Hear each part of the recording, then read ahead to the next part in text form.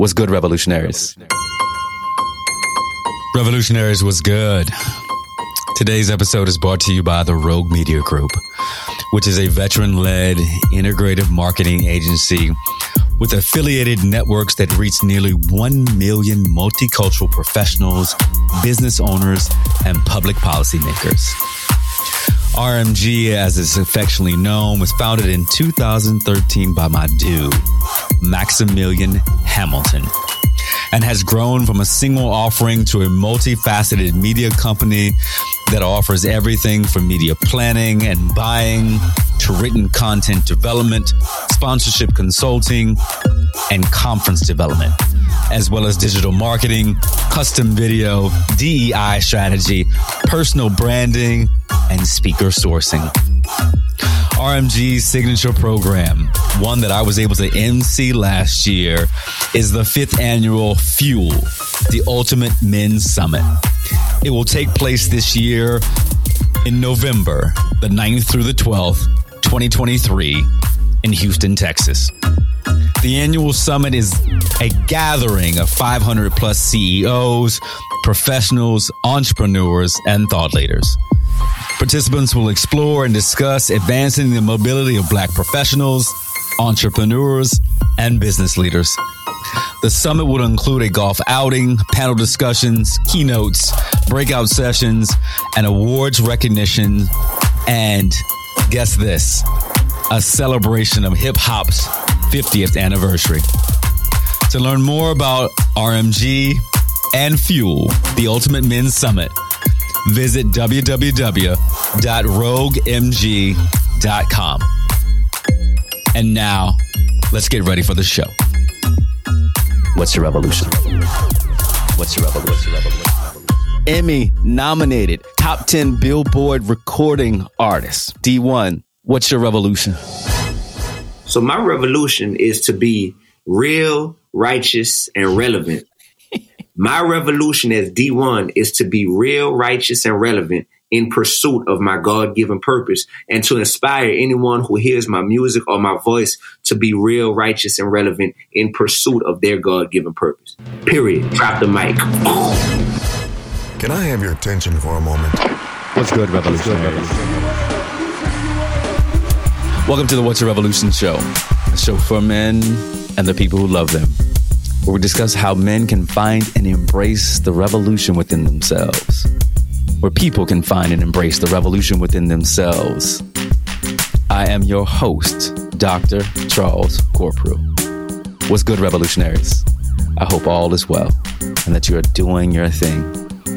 So many times on this show, you've heard me talk about my beloved New Orleans. And it is always, always wonderful to talk about what New Orleans means to me and what it has given to me over the last 17 years. I remember buying my home in Metairie, Louisiana, going to Tulane, August 22nd, 2005, 7 days before Hurricane Katrina. But what happened in the aftermath of Hurricane Katrina was that the city went through a renaissance. The city is known for its artistry and its love of each other, love of its people and its collaborations, its community. And that's what I loved about New Orleans, that it allowed you to figure out who you were and that you could bring yourself up in that city, that you could rise the tide of the Mississippi and come out on the other side something bigger and greater. And that's what I love about New Orleans, because it made me a better person. It made me learn how to persevere. It made me learn how to be with the people, how to talk to folks, to say, bruh, how you feel, It was interesting. I was with some family, and I said I went to Tulane, and brother ran to his room and got his Tulane gear and hat. And I said, say, bro. He just looked at me. He's like, yeah, you know how to talk to the people. That's what we do down in New Orleans. And so I began to think, as I think about missing home, like, who is an indication? Who is a beacon of light? Who is a icon when it comes to New Orleans culture and New Orleans music? And I had to give a shout out to my dude, my guy, my boy, Dee-1. Look, let me give this brother his flowers before he even says anything. I want you to know, Dee-1, right? Dee-1 top 10 Billboard recording artist, right? Emmy nominated, NAACP award-winning rapping. As you see, when you see the visually inclined, this brother is wearing a Harvard Scully. He is the Nasir Hip Hop Fellow at Harvard. Can you imagine that, right? Coming from New Orleans East, right? LSU, I want to say it was Audubon Montessori School was the elementary school that he went to, right? All the way from New Orleans to Harvard. Brother, I am honored. I am humbled to have Dee-1 on my show. What's going on, brother? How are you? I'm doing amazing, and I'm just thankful that I'm in a space where, that type of intro lets me know that you really genuinely, honor who I am and what it is that I'm contributing to this world while God has me here. So thank you. It means a lot to be in a space where I don't feel like I'm trying to prove myself. So much about hip hop and so much about the world, even as a Black man, feels like you're always trying to prove yourself to people. But it's very refreshing to enter a space where I already feel celebrated and loved. So I appreciate you. Man, and that's what this show is about, brother. Admiration and love and respect to you, brother, because it takes a lot to go out in the world and be who we are as Black men, right? And to put ourselves out in the world, especially when we have talents, right? Because it takes a level of guile, it takes a level of vulnerability, it takes a level of, as my father would say, a level of perseverance that if you're going to create something that is going to move folks, we are of African descent, right? When you think about this, right, when we take things that are going to move folks, it takes our ability to say, I need to be something different in the world. I want to ask you, what makes you different in this world from anybody else? What's that story? So what makes me different is I've thought about this many days and many nights, and it's a unique combination of opposing elements that comprise who David Augustin Jr., a.k.a. Dee-1 is. So it's being able to come from New Orleans East, where at the time I was growing up, in the neighborhood I was growing up, it's called the Goose. It's a lot of violence, it's a lot of poverty, but it's being able to go across town to Audubon Montessori Elementary and Middle School, which is near Tulane and Loyola's campuses. And, me seeing other cultures, me seeing, other income brackets, me seeing other students with different life experiences and perspectives than what's going on my block. So it's that unique balance. It's me going to Ghana as a young teenager from New Orleans and being able to not only see what's going on in the Goose, but see what's going on in Accra and see how they're valuing education. It's me listening to the Hot Boys and to No Limit Records growing up in New Orleans, but it's me also listening to this brother from Queensbridge Projects in New York named Nasir Jones and being like, man, I'm drawn to Lil Wayne and Juvenile, but I'm also drawn to Nas just as much. And it's all of these unique things. It's me being the captain of the basketball team, but also being in the chess club. It's these opposing forces that people would normally think, well, they don't go together. If you're this, you're not that. If you're that, you're not this. And I'm all of it. And because I'm all of it, that's part of what makes me different. So it's me choosing to be a rapper after becoming a college graduate and having experience as a middle school teacher and choosing to get into the rap game, not from a place of please, please, please accept me, not from a place of I'm desperate and if I can't make it in the rap game, I'm either going to be dead or in prison, but getting into the rap game intentionally to change the game and to be different and to reshape the narrative of what people see as a rapper from Louisiana. I didn't want to be a person that, okay, you have to fit into the same stereotype that we think of, because I remember growing up and anytime I would travel out of state for basketball tournaments and we tell them we're from New Orleans, there's this one idea that they have of, oh, you young, Black, and a male from New Orleans? Man, y'all are all some gangsters down there. Y'all ready to kill somebody. Y'all must got that fire. You got that fire. Yeah, that. And I'm like, some of the things that you love or have heard about New Orleans, I am that. I'm all of that. But there's some other things that you have heard or maybe boxed us into being that I'm actually bigger than that. You know, that's something that doesn't have to be celebrated, you know, in terms of the narrative that New Orleans is just about murder and Mardi Gras. You know, that's not something to celebrate. That's something to understand what contributes to the high murder rate in New Orleans, and to not run away from that and to confront those issues head on.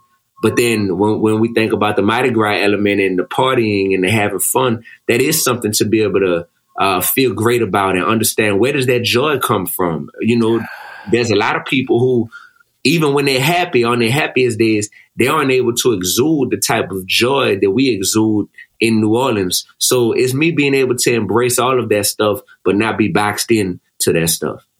Brother, thank you so much. And so much in that. The synopsis that I hear is that if we really want to separate ourselves in the world, we have to think about you think about the gumbo. I'm going to bring it all back to my, our New Orleans, you know what I'm saying? You think about that gumbo, you're bringing in, and how was the history of the gumbo, right? Knowing that the roots of the gumbo is that we were taking certain items that they were given to us so we could create a delicacy, brother, right? Mm. You think of Dee-1 as a music delicacy for us. That is an amalgamation, right, of all of these different things. I'm not just going to take the Hot Boys, right? I'm not going to take Wheezy and Juvenile, right? I'm going to take all of these seasonings that allow me to create something, right, that is delectable to the ear of folks, right?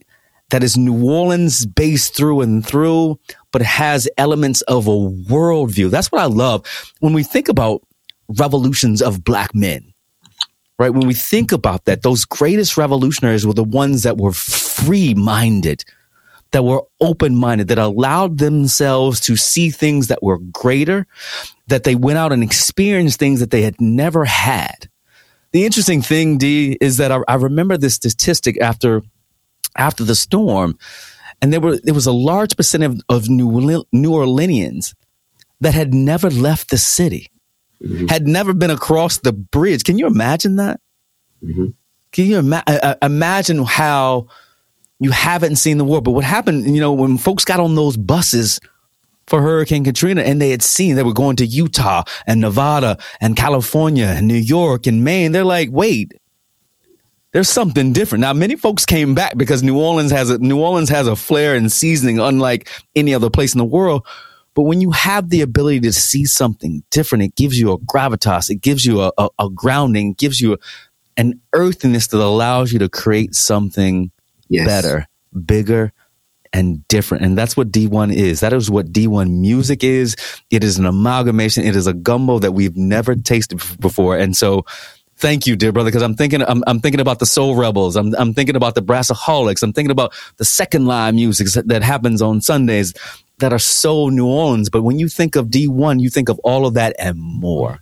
So, brother, wow. Thank you for all that you do. But one thing that you said, I want to break this down for a second. I don't mean to interrupt, brother. Are you into poetry? Because the way you putting the words together, I'm like, this brother is spitting some poetic bars, man. Thank you. Do you do poetry at all? I do not. Okay. This is my poetry right here. This is my zone of genius. And I get excited. Look, I got an Emmy nominated, Billboard top 10 brother on the show. This is my catalyst. This is my excitement here, brother. So it is because of you that I have the ability to spit like this, right? Okay. But I want to talk something about David Augustin Jr., right? Tell me a little bit about the story of who that is, not Dee-1, but the folks that your folks know, right? The folks that your people, that when you go back to the block, when you go back to the goose, because what happens when you talk on these other interviews, you're talking about Dee-1. I want to know about David Augustin Jr. Who is he? What is he like? How did he grow up? Right. So the question to who David is really simple, because I have taken David with me into the rap game. It's not like I had to divorce myself from David to turn into Dee-1. Dee-1 is just a more well-known, outgoing version of who David is. And that's the beautiful part, is people who knew David growing up, they don't look at Dee-1 and say, who is that guy? They look at Dee-1 and say, yeah, like that's David, just with a microphone, with a microphone in his face, and with a big platform and a lot of people paying attention to him. So that's the beautiful part. What shaped David into David, first of all, I mean, there's no way to escape it. It was definitely a very loving family, from parents to grandparents, that really poured into me in a way to where I think the main thing I've taken from my family is that they just have really pure spirits and good character.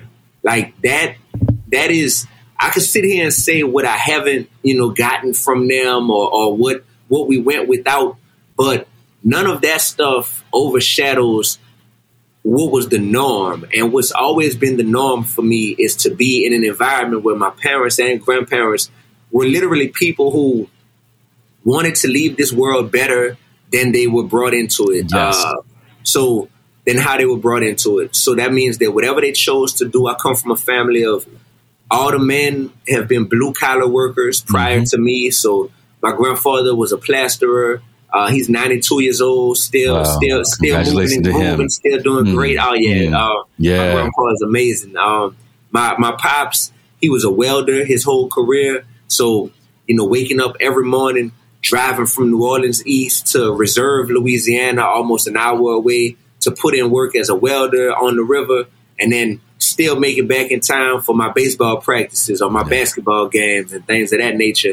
So I saw a very strong work ethic from my father and my grandfather, but I also saw my grandmother start her own transportation service and be that person to where her hospitable personality, she was able to flip that into, she's going to be, the woman that picks students up on their way to school and has a van service to where she drives them to school all around New Orleans, and picks them up from school and drops them back home. She was also the Hucklebuck lady, the lady who made frozen cups on the block. Yeah. So she was the person, people pulling up to the front door, and they wanted to come and get a Hucklebuck and get a frozen cup from my grandma, and I'm seeing her be able to, make that little pocket change just to have not only have money, but to be a stakeholder in her community, to where she was a source of people wanting to come to her to experience some sort of joy and some sort of, wholesome pleasure, something that she was able to do, feed people, provide people with, with a snack, something nice. I saw her work at the church for, basically my whole childhood. She would volunteer and she would work at the church that we attended in New Orleans. I saw my grandpa just be so well respected by all of his peers, and him tell me all these stories of how he grew up. I had like firsthand knowledge of what it was like to grow up as a black man in New Orleans in the 40s and in the 50s. And I'm hearing all these stories, from a perspective of what he went through and what he had to persevere through. So that really, that had more of an impact on me than rap music. That had more of an impact on me than what my friends were getting off into, as we grow up. And you got friends who take different routes in life, and some of them go to jail. Some of them get into problems that, they end up being victims of gun violence. And I was around all this, and I speak about that often. My best friend being murdered in my old neighborhood, and me just having another friend that's doing 25 years right now in prison. That was a part of my upbringing, but that never overshadowed the wholesome love and character that my family, poured into me. So that was always the foundation that I, walked into school with, that I walked onto the playground with, that even when I got to college, that I walked onto a college campus with, that I walked into the rap game with, that I walk onto social media with. It's just David being, grounded with this foundation of love and just really good character from his family. That's probably a long-winded way of describing who David is. So David is that plus, whatever comes along with being raised in New Orleans and seeing a whole lot, being exposed to a whole lot of different walks of life and having different experiences that I went through that it might not be everybody's, norm and stuff in terms of some of the stuff I saw and some of the stuff that I had to endure. But all of that stuff, it's about how do you respond to violence? How do you respond to discrimination or people, trying to minimize your dreams and whatnot? How do you respond to it? And I find that the way I've responded to any adversity in life was definitely shaped by that foundation that came from my family. So that's it. So for anybody watching this, that's how much power you have as a parent, as a grandparent, as an uncle, an auntie. You heard me? Yeah. There it is. There, you heard me, bro. I'm enamored with that answer, brother, because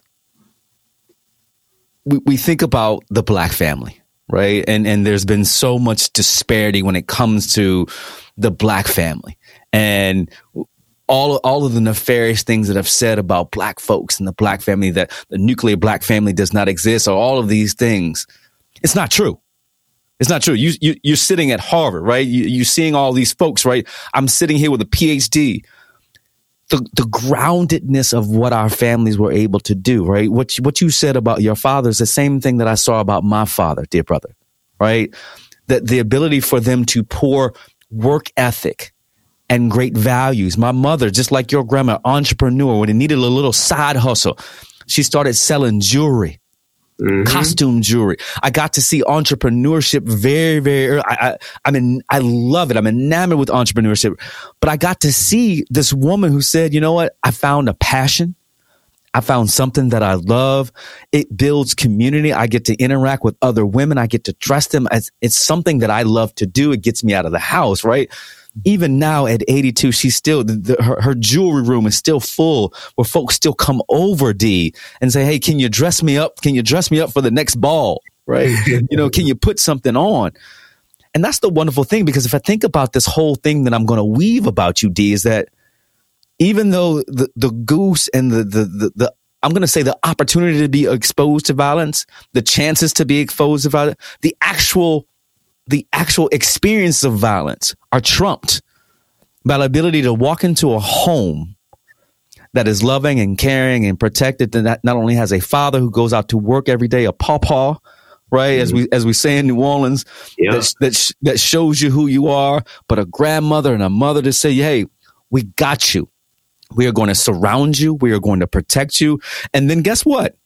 We're going to push you out into the world, dear brother, our son, because guess what we see? Guess what we see, D? We see greatness in you. Greatness, yep. We see greatness in you, dear brother. And that is a wonderful thing. And, I give a shout out. I lost my father September 16th of this year. My father said every day, you are greater than what you think you are. You are further along than where you were when you started. You think about Dee-1 in 2009 with J50 and Wheezy. You are further along now, dear brother, than you were back then. It's 2022, brother. Yes. And so, again, our families are everything to us, dear brother. And, what we do. And thank you for sharing this story. I would be remiss. I've got to ask you this question, brother. What's your revolution? So my revolution is to be real, righteous, and relevant in everything that I do, man. That is my revolution. And to inspire anyone who my music or my voice is able to reach to also be real, righteous, and relevant in pursuit of their God-given purpose. So that's my revolution. I'm going to say that again. My revolution as Dee-1 is to be real, righteous, and relevant in pursuit of my God-given purpose, and to inspire anyone who hears my music or my voice to be real, righteous, and relevant in pursuit of their God-given purpose. Period. Drop the mic. Period. Drop. Boom. I love it. Period. So we're gonna do a deeper dive, man. Break down those three. Let's really. To be real means what to you? So what does that real mean? realness is all about two things. It's about authenticity, and I learned authenticity and embraced authenticity at an early age because I realized that I wasn't all the way this or all the way that. So in every sense of the word. So I'm the person who, us being kind of shaped and molded by the music we listen to and whatnot, naturally a lot of people would want to emulate their favorite artists. So when I'm with my friends and we taking pictures, for example, I noticed that I was like, a lot of my friends, we just take on the persona of our favorite rappers. And one thing is, when it's picture time, ain't nobody trying to smile. It's like hard, stone face, mean mug, right? Me, I was like, bro, I'm always wanting to smile, man. Like it's a picture. Like I'm happy from in here. You know what I mean? I'm happy from in here, from in my spirit. So I want to exude that. So I was like, hold on, I got take your time, brother. I know that. I know that life. Yeah. So that being said, I was like, all right, I don't all the way fit into, this box of even being exactly like my friends. I don't all the way fit into the box of being a person that goes to a really good school that doesn't really stress athletics, but being like, well, hey, I'm a scholar and an athlete. I'm the person who was on the news for being like the A+ athlete in high school and saying, oh, this brother is achieving big in the classroom. He's a, national achievement scholar. But at the same time, he's dropping 20 points a game on the basketball court. And that was something where I said, you know what? I need to embrace the authenticity, even like all the things that make me different and make me like stand out from a crowd. Instead of trying to tuck that away, being real is about saying, I'm proud of this stuff. I'm proud of the things that may make me different. So that's what realness is about. Being righteous, the second one. When I say be righteous, I grew up in a time where doing the right thing was often considered to be like wrong or corny or lame, and doing the wrong thing would often get glamorized and popularized to where I saw firsthand, I saw somebody that was like my twin literally fall victim to the pressures of doing the wrong thing, but being celebrated for it. And I realized when I say be real and then be righteous, I realized that it's important for young people and adults to understand that doing the right thing is always right. Even if you're not celebrated for it, even if it's not popular in the space that you're in, even if it's hard, even if it's taxing on your spirit, doing the right thing is always right. And doing the wrong thing is always going to be wrong. And it's okay to make mistakes, and it's okay. No one is going to be perfect, but it is about at least being able to acknowledge the difference between what's right and what's wrong, you know? Right. And I think that we live in a world nowadays to where we assume that if something is successful, that, oh, that must be the right thing because it blew up. It got big. That business took off, or that rapper's career took off. So even though their most popular song is a song about them killing people and selling dope to their own community, hey, they must be doing the right thing because it blew up. And it's like, nah, we can't attribute worldly success to moral righteousness. And I think that there's a difference. There's a difference there between, material success and moral righteousness. There's a lot of people with a lot of money in the bank, but morally they're bankrupt. You know what I mean? Brother, yes, I do. Morally. And so when I say be real, it's about authenticity. It's about being righteous, knowing the difference between, moral righteousness and just being celebrated for material possessions or worldly success. And finally, being relevant. When I talk about being relevant, that's saying that in whatever work you were called to do, whatever your God-given purpose is, you want to make impact and income. We all think that being relevant is about, hey, what's that bank account looking like? And as long as I'm doing well over there, then that means that I'm relevant in what I do. But to be relevant means that there's a lot of other people out here that want your position, that want your spot, that want the the accolades that come along with success. But being relevant is about being significant and not just famous. You know what I mean? Like yes. There's a lot of people who literally just want your spot because they see the platform that you're on, or they understand some of the blessings that come along with being in a certain position. But just because you're famous doesn't mean you're significant. I know rappers who have sold 1 million records, but they ain't changed no lives for the better. None. You know? Zero. Yeah, and being relevant is like, what it does for me is it makes me have to work hard and harder than the people who I know don't have the same mission as me, but who I know have strong work ethics. So just because you here to glorify something righteous or positive or be a man or a woman of God, that doesn't mean that you're guaranteed success or relevance in the industry that you're in. There's a lot of people who are conspiring to do a lot of negative things, or who are perpetuating a bunch of hatred and evil in this world, but they work hard. So we can't deny. One thing I won't do is ever deny someone's work ethic. So when I see the people who are putting out the negativity in the world and the hatred and the divisiveness and the discriminatory messages, when I see that they work hard, that should inspire a man of God that's real and righteous to want to be relevant as well, and say, well, I'm gonna work harder than them, because what I'm packing is what the world needs more of. You heard me? Say it again. Yes. So that's what being real, righteous, and relevant is all about. It's the trifecta.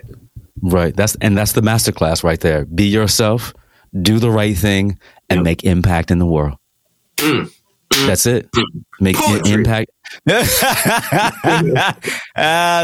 it, brother. I love it, brother. I love it because it is a blueprint for success. It is a blueprint for people's lives, right? You've been saying this for a long, ever since I've known you. That's what you've been saying, right? And it has not wavered, right? Be real, be righteous, be relevant. And all of those things, those are the equations for us as we think about how to be revolutionary, right? Right. For some of it to be revolutionary, because the last part is really, really key in that equation. And what you said, to be relevant, right? Because both of us are on social media. You've got a bigger following. But think about when when I'm talking to kids, when I'm talking to corporations, I ask people, pull out your phones. Who are you following? Who are the first 10 accounts that come up on your screen? Right. Right. If it's junk, if it's mess, right, then you have to think about what you think is relevant in your life. You know, that's the thing, right? Sometimes we got to flip that. We got to flip this. We got to, sometimes we even got to blow up the whole account. Say, I need to unfollow. Because this is not relevant, or this is not making me relevant, or I can't be relevant because of who I'm following. You think about, I can't be real, I can't be righteous because I'm following folks, like you said, who are not doing the right things. And that's the wonderful thing. If we're going to be revolutionary in our lives, we have to figure out how we not only impact ourselves, but we impact others. And that leads me to this, right? You're impacting folks with your music. Right? We haven't even talked about that. We've just been excited about David Augustin Jr. But now let's jump into Dee-1. Your music has an impact on the world, but it's different. The whole theme of this conversation is different. How did you come up with this style and this genre? Because you are a category starter. What was the impetus for Dee-1's style of music? Great question. So for me, I wanted to be a bridge between two worlds that I was influenced by musically. I was definitely influenced by street music, music, that was talking about violence and poverty and drugs. These were things that I saw, honestly, growing up in New Orleans, and I was influenced by that music, hands down. But I was also influenced by the real life experience of being a teacher, being a middle school teacher, and interfacing with my students on a daily basis and understanding that what they needed was not more music that was simply glorifying the elements of the street life, but what they needed was something that incorporated those elements, but translated that energy into something that could be constructive and productive towards them being able to grow in a more positive, righteous direction. So instead of wanting to emulate exactly what they were hearing verbatim, it was almost like we need a revolution in terms of what can be created and offered to them. So offering something different. I just want it to be a different item on the menu. You know, when you look at the menu of what was being offered musically, I was just like, hey, I want to be the person that has the flavor and the taste of what I know they're drawn and attracted to, but who is coming with a different perspective because I see and understand what they need because I'm in the classroom with them on a daily basis. So you mix a brother that's in church on Sundays with a brother who, you know, grew up in the streets and seeing and understanding violence and poverty. You mix a brother who graduated college and was a teacher with someone who has this infectious charisma and this ability to just, you know, excite people with my presence and with my energy. You mix all that together, and most of all, you put it in the context of a brother who understands his purpose in life and understands that whatever I'm doing, my goal is to, once again, be able to be real, righteous, and relevant while carrying out my God-given mission. And key word is God, because we could have many missions that don't involve God. And if it doesn't involve God, those missions could take us in all kind of directions in this world. But my genre of music and my ability to be like you said, a genre starter, you know, comes from me understanding that I'm not like anybody else who I grew up listening to. I'm not all the way this. So it's like if Nas was a hot boy, you know, then okay, that might be Dee-1. You know, if Lauryn Hill and Tupac had a son, that might be, you know, a little light skinned baby somehow, you know, that might be Dee-1. And I realized that didn't necessarily exist, but that was great. And that's what made me say I want to be a rapper, because I can add a texture and a layer to the game that doesn't exist already. And that's exciting for me. It's not exciting to live a life where I'm just wanting to be a replica of something that already exists, that the world already has. I don't want to be a replica of something that the world already has. Brother, I work with startups all day long, every day, right? And we think about entrepreneurship and startup culture. The best companies are the ones that figure out how to do something different that people are clamoring for, right? That people are clamoring for, but they do it in a different way than any other company. And that's Dee-1, right? You think about that, right? This, as I said, this amalgamation, this gumbo that is Dee-1.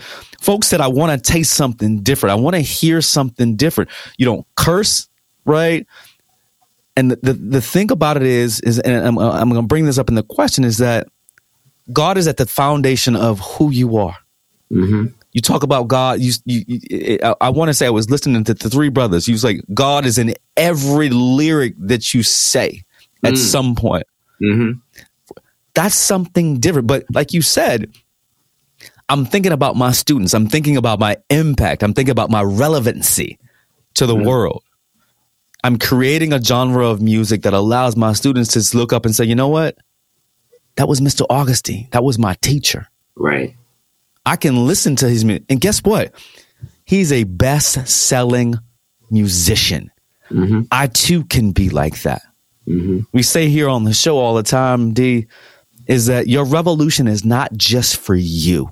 And I'm sure that when you started thinking about who you were going to be as a musician, who you were going to be as a rapper, you thought of those students that you were teaching in Baton Rouge.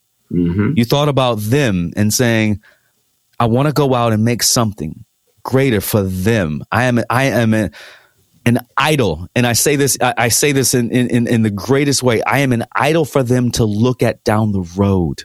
To say, That brother didn't say, he wasn't talking about women in a Ferris way or a misogynistic way. He wasn't talking about killing or shooting or boozing or drugging or whatever. He was talking about how he was uplifting his community, how three brothers can come together, right? Three brothers can come together and make music that it uplifts our people, brother. I want to come back because it's interesting. I said I want this to be a different conversation. You talk about in one of your interviews that you were not influenced to bring Christ into your life, to bring God into your life. God found his way to you. Can you talk about that? Because many of us, and I'll even be more vulnerable. I've always felt like the religion was forced upon me, that I didn't find it myself.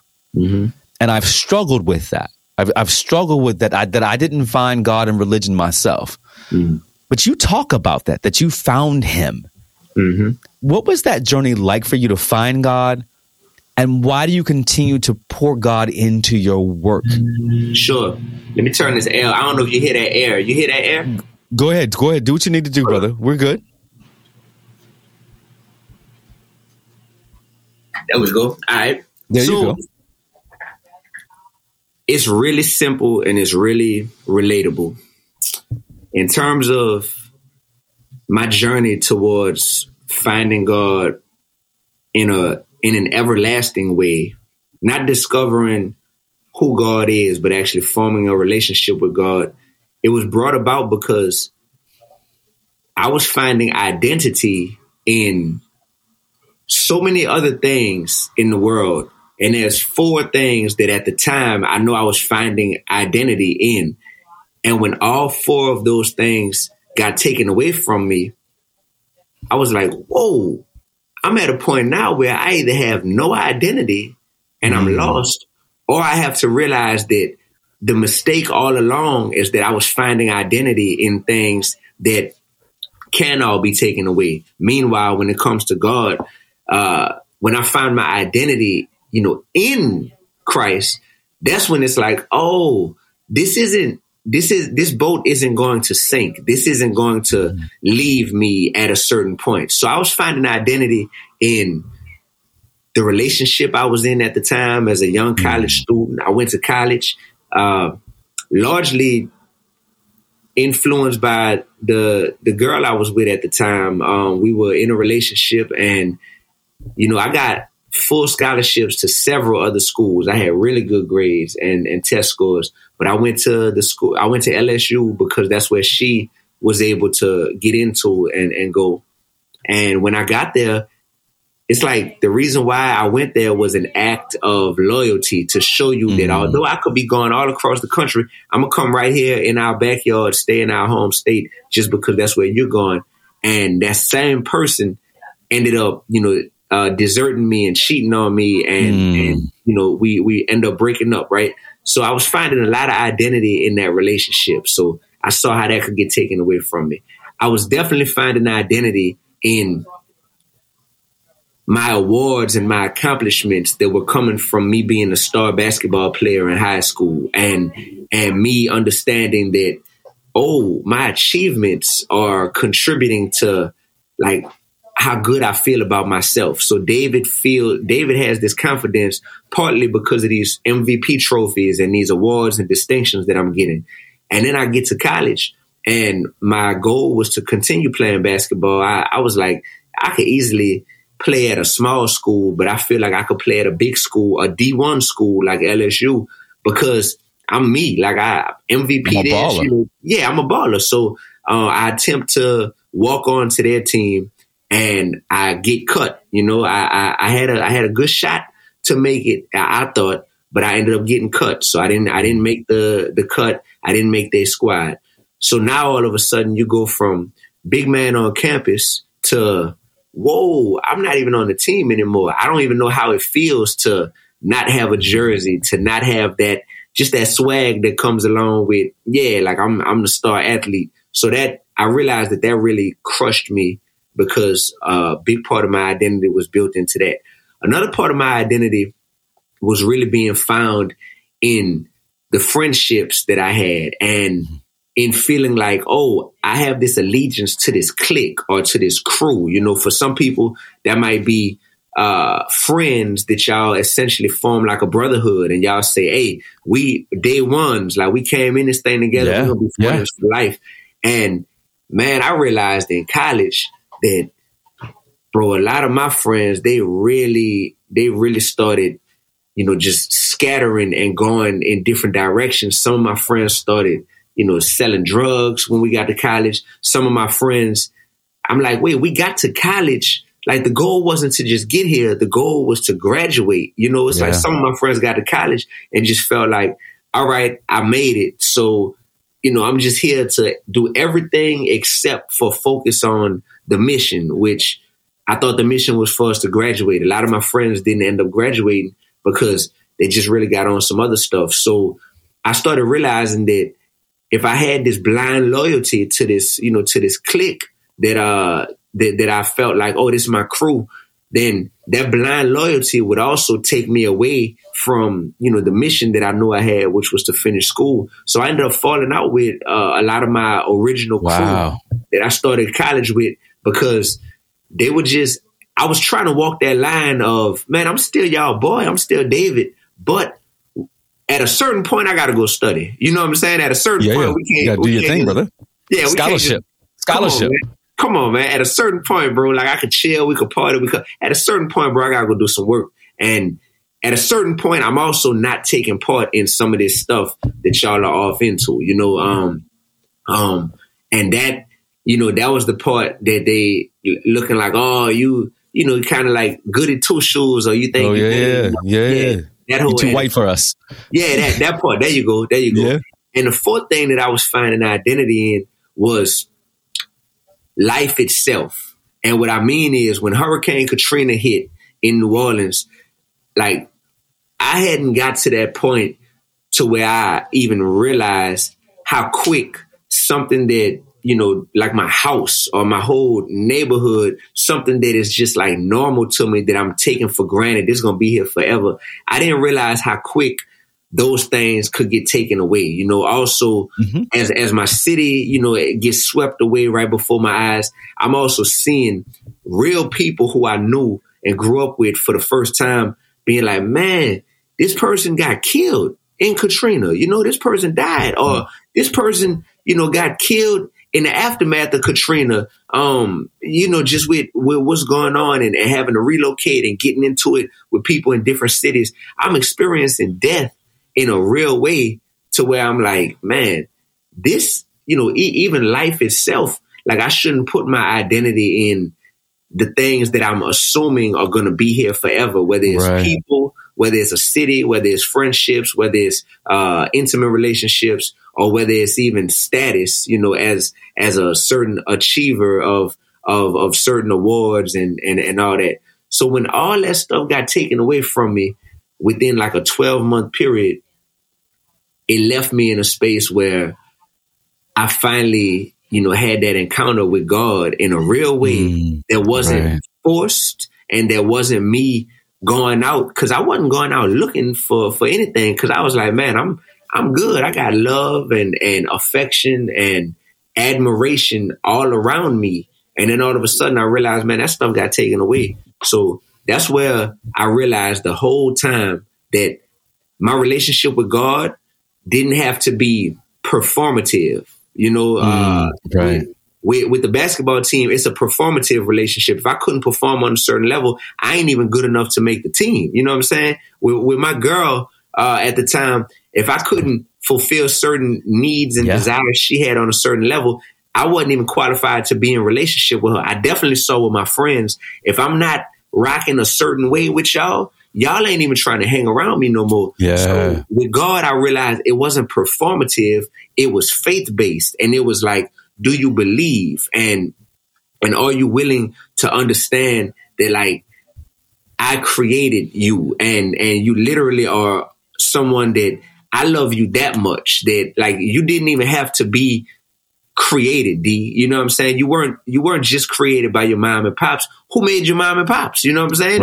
Right, and like all of this is very purpose driven in terms of why you're here, in terms of who you are, and in terms of whose you are. And I finally came face to face with whose I was And at that point, it just made me say, gotcha. So now my priorities have shifted to, to showing my admiration and my gratitude to you, God, on a daily basis for even, caring about me and keeping me amidst all this other stuff. Because now instead of saying, well, dang, my girl cheated on me, or dang, I fell out with my friends, or dang, Katrina hit, we lost our crib, I'm also thinking that's the negative side of things. But let me still think about the blessings that I do have despite that stuff. And I realized, man, my blessings were outweighing my burdens, like all the time, tenfold, all the time, brother. Thank you for that, because that was a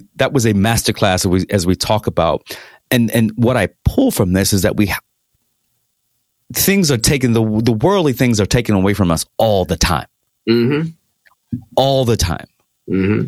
The belief and faith is our own. We control that. You couldn't control your girl leaving. You couldn't control as much as you could. As much as you tried to, you couldn't control making the team. Yeah. Right? You couldn't control your friends. Mm-hmm. Right? You couldn't control Hurricane Katrina. But the one thing that we can control in our lives, right? And it's so interesting because I do this show not just for the fans. I do this show as a learning opportunity for myself, dear brother. So you are teaching and pouring into me right now. I'm getting a D1 therapy session. So thank you. But the thing about it is, the one thing that I can control when people leave or resources leave or all of the doubt comes, I am in control of my faith and my walk. Mm-hmm. And once we have that rationale and that core belief, that my belief in God, no one can take that away. No one. I am in control of that. No one can walk in the door and say, I'm going to take this. I'm going to foreclose on this house. I'm going to take this car. I'm going to take all these things because you can't get this. My faith is mine. And that's the thing. And that is the wonderful lesson of the day, because this conversation that we've had, there's so many parallels that we've had, dear brother. I loved my high school sweetheart. I loved her, right? Dee, I loved her. She left. She left. I know the feeling, brother. She left. I won't even say her name. She left. We're good friends now, but she left, and it broke my heart. You know what I'm saying? Interestingly enough, man, I've always been different. I've always been that dude. It was like, you know what? I'm gonna do this a little bit differently. You lose friends. They come and go. People come and go. But your faith is yours, dear brother. And I look, man, that is the seed that will grow inside of me, in my mind and my heart for so long. Thank you for that. But I know our time is running short. But I want to ask you this last question, because again, as I said, that we parallel each other so much. I'm a tad bit older. But I spent a long time in the classroom, bro, teaching our kids, right? What do you miss about being in front of those students? I miss the ability to have no middleman or no, device between me and them. So that direct interaction that I would be able to get with them, there's something that can't replace being able to look someone in their face, them being able to feel your spirit and feel that you genuinely love them, although you may be challenging them to grow, and although you may be having to correct them, coming from a place of affirmative love, but also transformational love, and being able to, use both of those, as like superpowers of mine in person. That in-person experience can't be replaced. And I miss that the most, which is why it makes sense why I get like a different type of joy from doing live performances, as Dee-1 the rapper, or being able to do speaking engagements when I'm giving keynotes or when I'm facilitating workshops.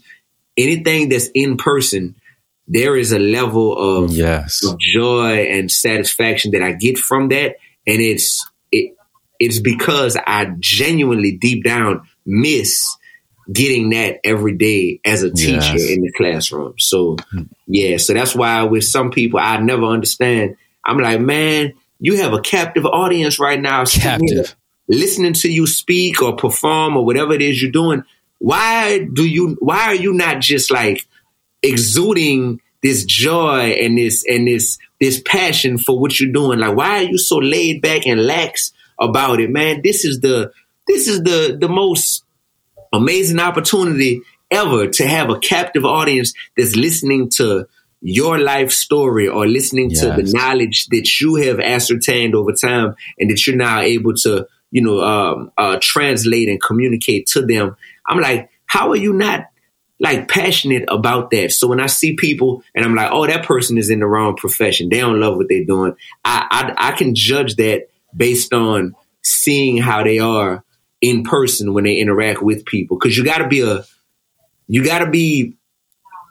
I'm in higher education now. So me being here at Harvard and doing a fellowship here, I've been told that, in places like Harvard, they may have professors who they value that professor more for their research capabilities and the scholarly academic, journals that they've been published in or the books that they've written. They may value you more for your research than your ability to teach and relate to your students.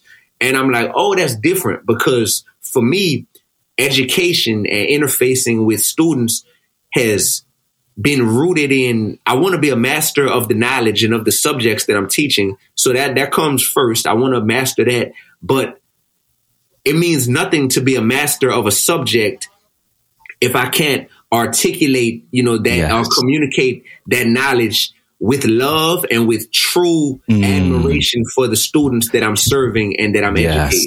So that's what I miss the most. Brother, I remember teaching and one of the greatest joys of my life is that when you walk on stage, you hear the crowds roar, Dee-1, Dee-1, Dee-1. They are spitting your lyrics as you say them, word by word. I'll never have that experience.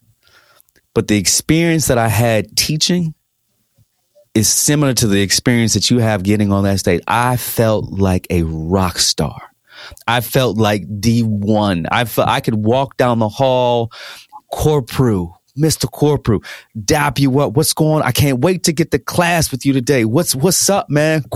My kids that still see me, they're in their 30s now. Corpru, Dr. Corpru, all the things. Man, do you know? And I still get the chills.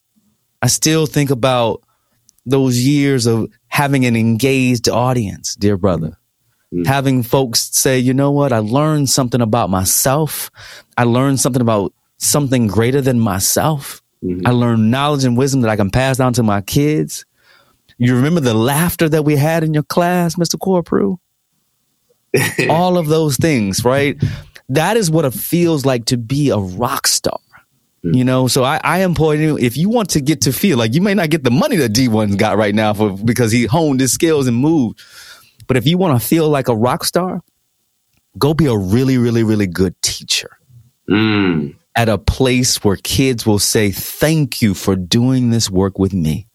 Go find you an engaged classroom, right, of folks that have not had anyone care for them before because of how they looked or what they were doing or where they came from. And I promise you, you will feel just like Dee-1 when he stands on the stage rocking the mic, talking about God and his three brothers and Slingshot David, all of the things that he's doing. Brother, I am so proud of you. I am humbled to have spent this last hour with you, talking about your journey and your life and your revolution to be real, to be righteous, to be relevant, right, in this world. I wish you great success, brother. And all my revolutionaries, you need to go and listen for a long period of time to the work, to this brother's anthology of music that he's put out. Go start with the beginning. Go back to 09. If you can find some earlier stuff, but go back to 09 where I started and hear the journey of this brother. And go find out who David Augustin Jr. is. All of this. And brother, thank you for what you put out into the world and the revolutionary that you are. You are amazing. You are a black man who is changing the game. Thank you so much, brother. Man, that means a lot to me. And I'll conclude by just saying this. When you speak about changing the game, I am excited that I just released my 9th album 2 weeks ago. And for my 9th album, it's called God and Girls Part 2. And in a continued effort to change the game, we are getting messed over by the streaming platforms as artists because we make on average 1/3 of a penny for every time our song gets streamed online. So if someone listens to my album top to bottom, I would make a total of 4 cents from them streaming my album from top to bottom, right? Yes, about 4 cents. That being said, I've been blessed with the courage and the boldness to be able to say, I'm going to take a different route with this release. And what I did was I created a website. So God and Girls 2, the number 2.com. And my fans now can go on that website and name their own price that they want to pay for my album. They get to literally name their own price, and you still get the album. You can still stream it. You can still download it, but it provides an opportunity for my fans who have been saying, D, how can I most tangibly support you? Because I love what you represent, D, and I support you as a man and as an artist. So I've allowed people to go on and name their price. I'll still eventually put the album on the traditional streaming platforms, just for new fans who may not have heard of me yet. But for my existing fan base, I've been imploring people to come to my website, get the art directly from the artist. And now you can know that it's like when people say, well, if I donate this money to this organization, is it going to actually get to the people, or is it going to get caught up in, people's salaries and all this stuff instead of getting to the intended target? So if you want your consumption, to actually support the artist, you can go to name your own price at God and Girls, the number 2.com. And people have been blowing my mind by, I've seen people pay up to $1,000 for my album. Wow. I've seen people pay literally $500, $300 for the album, all the way to $10, $5, $15 for the album. But it's all good either way, because I'm knowing that that's based on a direct relationship that I have with the people, and there's no platform that's separating us from one another. So I appreciate everyone who may be watching this who has already gotten it. And if you haven't gotten it yet, but if you enjoy what I do, the art that I create, the ideas that I represent and that I put out there into the world, get the art directly from me. So God and Girls 2.com, and I'm Dee-1, DEE-1. So I'm Googleable. You heard me? You can look me up anywhere. You heard me? You heard me? Hey, you heard me?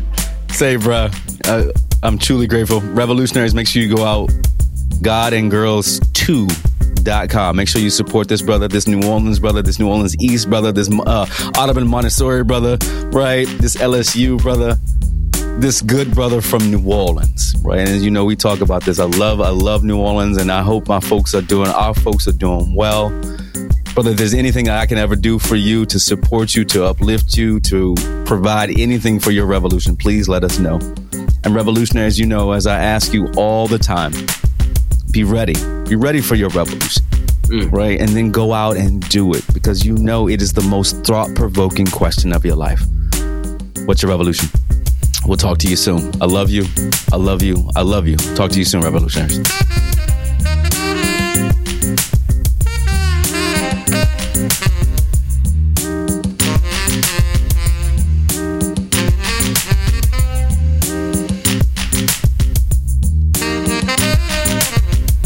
I'd like to put it, you've been a revolution in rap.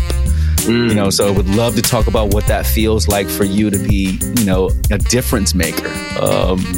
I grew up, I'm a child of the 70s, the 80s, and, 90s hip hop, and you're something different. You're something totally different that people have gravitated to. And your story, I think, is so amazing, but you've told your story so many times in other interviews. I'm going to try to make this something different, right? Everybody that comes on my show They've done other interviews. I was like, I don't want people to hear the same thing that they can Google. So I'm going to ask you some questions, different things to really illuminate your thoughts around where you are, around hip hop, around what's the revolution in hip hop, what's your revolution in hip hop, things like that. So we'll go for about 40 minutes. And we'll cut it there. I know your time is short, man. I see you at Harvard, so want to hear about that. What it means to be the Nasir Hip Hop Fellow at Harvard. How that has been for you. So it means nothing to be a master of a subject if I can't articulate, that or communicate that knowledge with love and with true admiration for the students that I'm serving and that I'm educating.